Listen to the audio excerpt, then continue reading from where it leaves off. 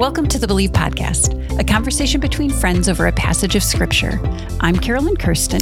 And I'm Marvin Williams. And today is episode 101. Whoa. Moving right along in the 3 digits now. Today, we are going to be talking about John the Baptist, passages from the Gospels about his ministry. Yeah. So, we know John is kind of a forerunner or a preparer. Yeah. So I know you love to be prepared.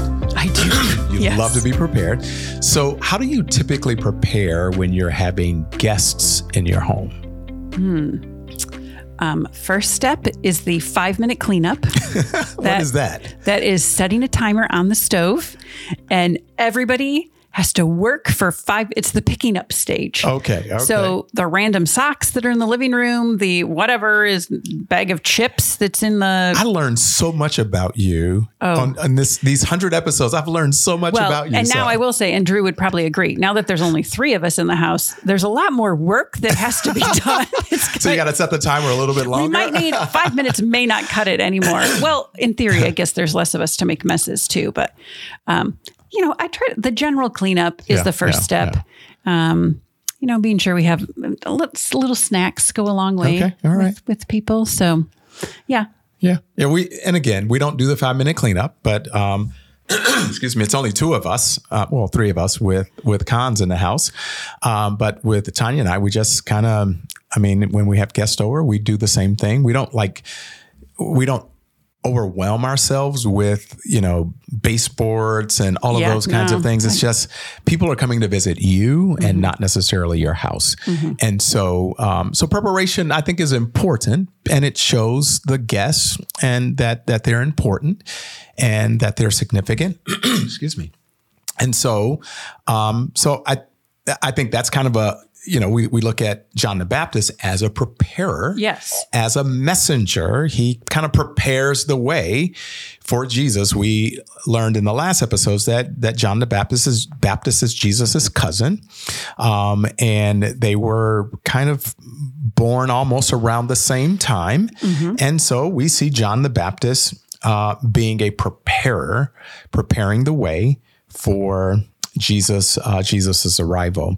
And he talks a lot about the kingdom of heaven and the kingdom of God. So, again, just for those Bible readers, kingdom of heaven and kingdom of God are used simultaneously in Scripture. So anytime you see that, we're really talking about the reign and rule of God over a person's heart, over a person's life. And so the reign and rule of God is filled with, power and love and joy and peace. And I think every single one of our listeners would want that in their lives. Mm-hmm.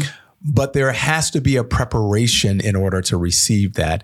And what John gives us 2 ways to prepare to receive the kingdom of God in a significant way. What are those ways? Yeah. And I thought this was interesting. So John's story is in Matthew, Mark, and Luke. Yeah.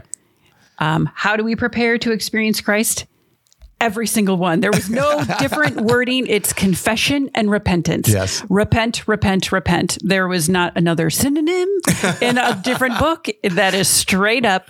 It's confession and it's repentance. Yeah. That's how we prepare ourselves to experience God. That was what John's message was. And that is still true for us. And again, we've covered confession and repentance in previous episodes in a previous season.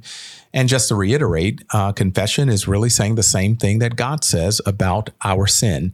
So we like to justify, we like to rationalize, we like to say, it's not that bad. Mm-hmm. But really, confession is like, God, whatever you say about how I'm breaking your law, your commands, you're right, I'm wrong, can't justify. So confession always comes before repentance. Yeah. Repentance, on the other hand, is once I've confessed, I'm saying to God, I am now turning away from that, and now I'm turning to you. And so this is John's message. This is literally his message in the wilderness. Confess your sins and repent. That's how you prepare the way. And he also calls out the religious leaders who are hanging out, checking out what's this guy up to. He pulls no punches. Yeah. He calls them a brood of vipers. And he says to them, hey, it's not religious ritual. It's not religious pedigree or history. It's not because you've been, doing the right things. That's not what it's about. You need to bear fruit in keeping with repentance. It says in the Matthew version, fruit consistent with repentance. It's not the stuff you do. It's not the good things you do. Yeah. It's not the fact that you've, believed in God for a long time. Confession and repentance. Confession and repentance. Yeah, and then the fruit of repentance. Yes. So when we talk about the fruit of repentance, what are we talking about here? I mean, that's an interesting phrase, and so kind of put a little meat on the bones that we see in the text, that the fruit of repentance. Yeah. So in Luke, he highlights there's several different groups of people that then say, okay, all right, I get it. Repentance. Well, and then it says the crowd said, well, what should we do? And then the tax collectors say, well, what should we do? And then there's soldiers. Well, what should we do? So right. All of in response to all of those, he says, yeah, here's what that fruit looks like. It looks like generosity. If you've got if you've got 2 cloaks, share one of them. Yeah. It looks like integrity. It means being honest about your work. Yeah. It's about honesty. It's about contentment with what you have. That's what that fruit looks like. It shows that you have a repentant heart. Yeah. And transformation is actually happening. Yes. So, and that's the key. You mentioned something which I think is so key. It's not about the religious duties. It's not about attending worship services. It's not about even getting emotional over your favorite song. Mm-hmm. It truly is, here's my life. I see my life is not aligned with where God wants it to be. And now I'm saying to God, you're right, I'm wrong. And now I'm turning from that. And the examples that you gave are both individual and I believe also corporate. Yeah. So it's not just if there's individual sin, then there should be this individual confession and repentance. But I think entire organizations, entire churches can see and say, whoa, we've been wrong on this. God, you're right, we're wrong. And even an entire church or an organization, Christian organization, group can say, we're wrong. And now we're confessing and we're turning and we're changing now the way we've done things. So I think it's both individual as well as corporate. And John didn't pull any punches. He went after the jugular and just said, this is about transformation, not about religious duty. Yeah. Another detail in Luke's version of telling John's story, in verse 15, it says, now the people were waiting expectantly, and all of them were questioning in their hearts whether John might be the Messiah. Yeah. I love that they were waiting expectantly for the Messiah. They're looking, they're wondering, is this him? Now, it wasn't. John was preparing the way. But I love that heart attitude of waiting expectantly. Yeah. And it made me think about my own life. Am I waiting expectantly? Am I expecting God to make a move in a situation, in a relationship?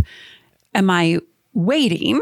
Yeah. And am I also anticipating? Am I expectant for what God might do? Yeah. I love the, in my doctoral program, we went over this principle called the expectancy principle. And our facilitators started off by saying, what are you expecting God to do? And if you have an expectation, he says, if you expect God to do something, you will see him at work. If you don't expect him to do something, he will still work, but you just won't see it. You miss it. You'll miss it. And so I love that, the fact that they are waiting and looking. And even though they were wrong with John the Baptist, the fact that their hearts were turned toward, like, he's coming, Messiah is coming. We can feel something happening right now. And John, his humility shows up again. Listen, I am not the one. I am just one who's preparing the way for the one who's going to come, and to have our sins, have your sins forgiven. So I love that principle of watching, and the heart posture of watching and waiting expectedly. Mm-hmm. Mm-hmm. Yeah. Are there other things from John? I think that's it. So I'm going to ask the question and answer it first today. What can we believe about God, ourselves, and others from looking at John the Baptist? I'm going to answer first. Okay, you can. What we can believe about God, this idea of repentance, for sure, that's my response. But even that's an option. I think, John is preparing the way for the Messiah who's going to make a way for us to have a personal relationship with God. And that God set it up that way that we can repent, I think is truly amazing. Like what we've done, the wrong choices we've made, we're not stuck in those. We can repent. And I think that's pretty amazing truth about God. And then for sure, my own response of needing to be repentant and recognizing those areas where I have gone off course and I need to realign, confess those things, and then go in the different direction. Yeah. That jumped out to me. Yeah. I think for me is that God is always doing something. And if we show up expectantly and we show up looking for him to do something, we will actually see it. And so to your point of they were waiting expectantly. And so for me, God says, I'm doing something. I'm going to always be doing something. Will you open up your eyes long enough to see what I'm doing? So that's one for me. That's great. Yeah. Thank you, friends, for joining us. Encourage you to look in the show notes, read these passages, even better, read them and have a spiritual conversation with another friend this week.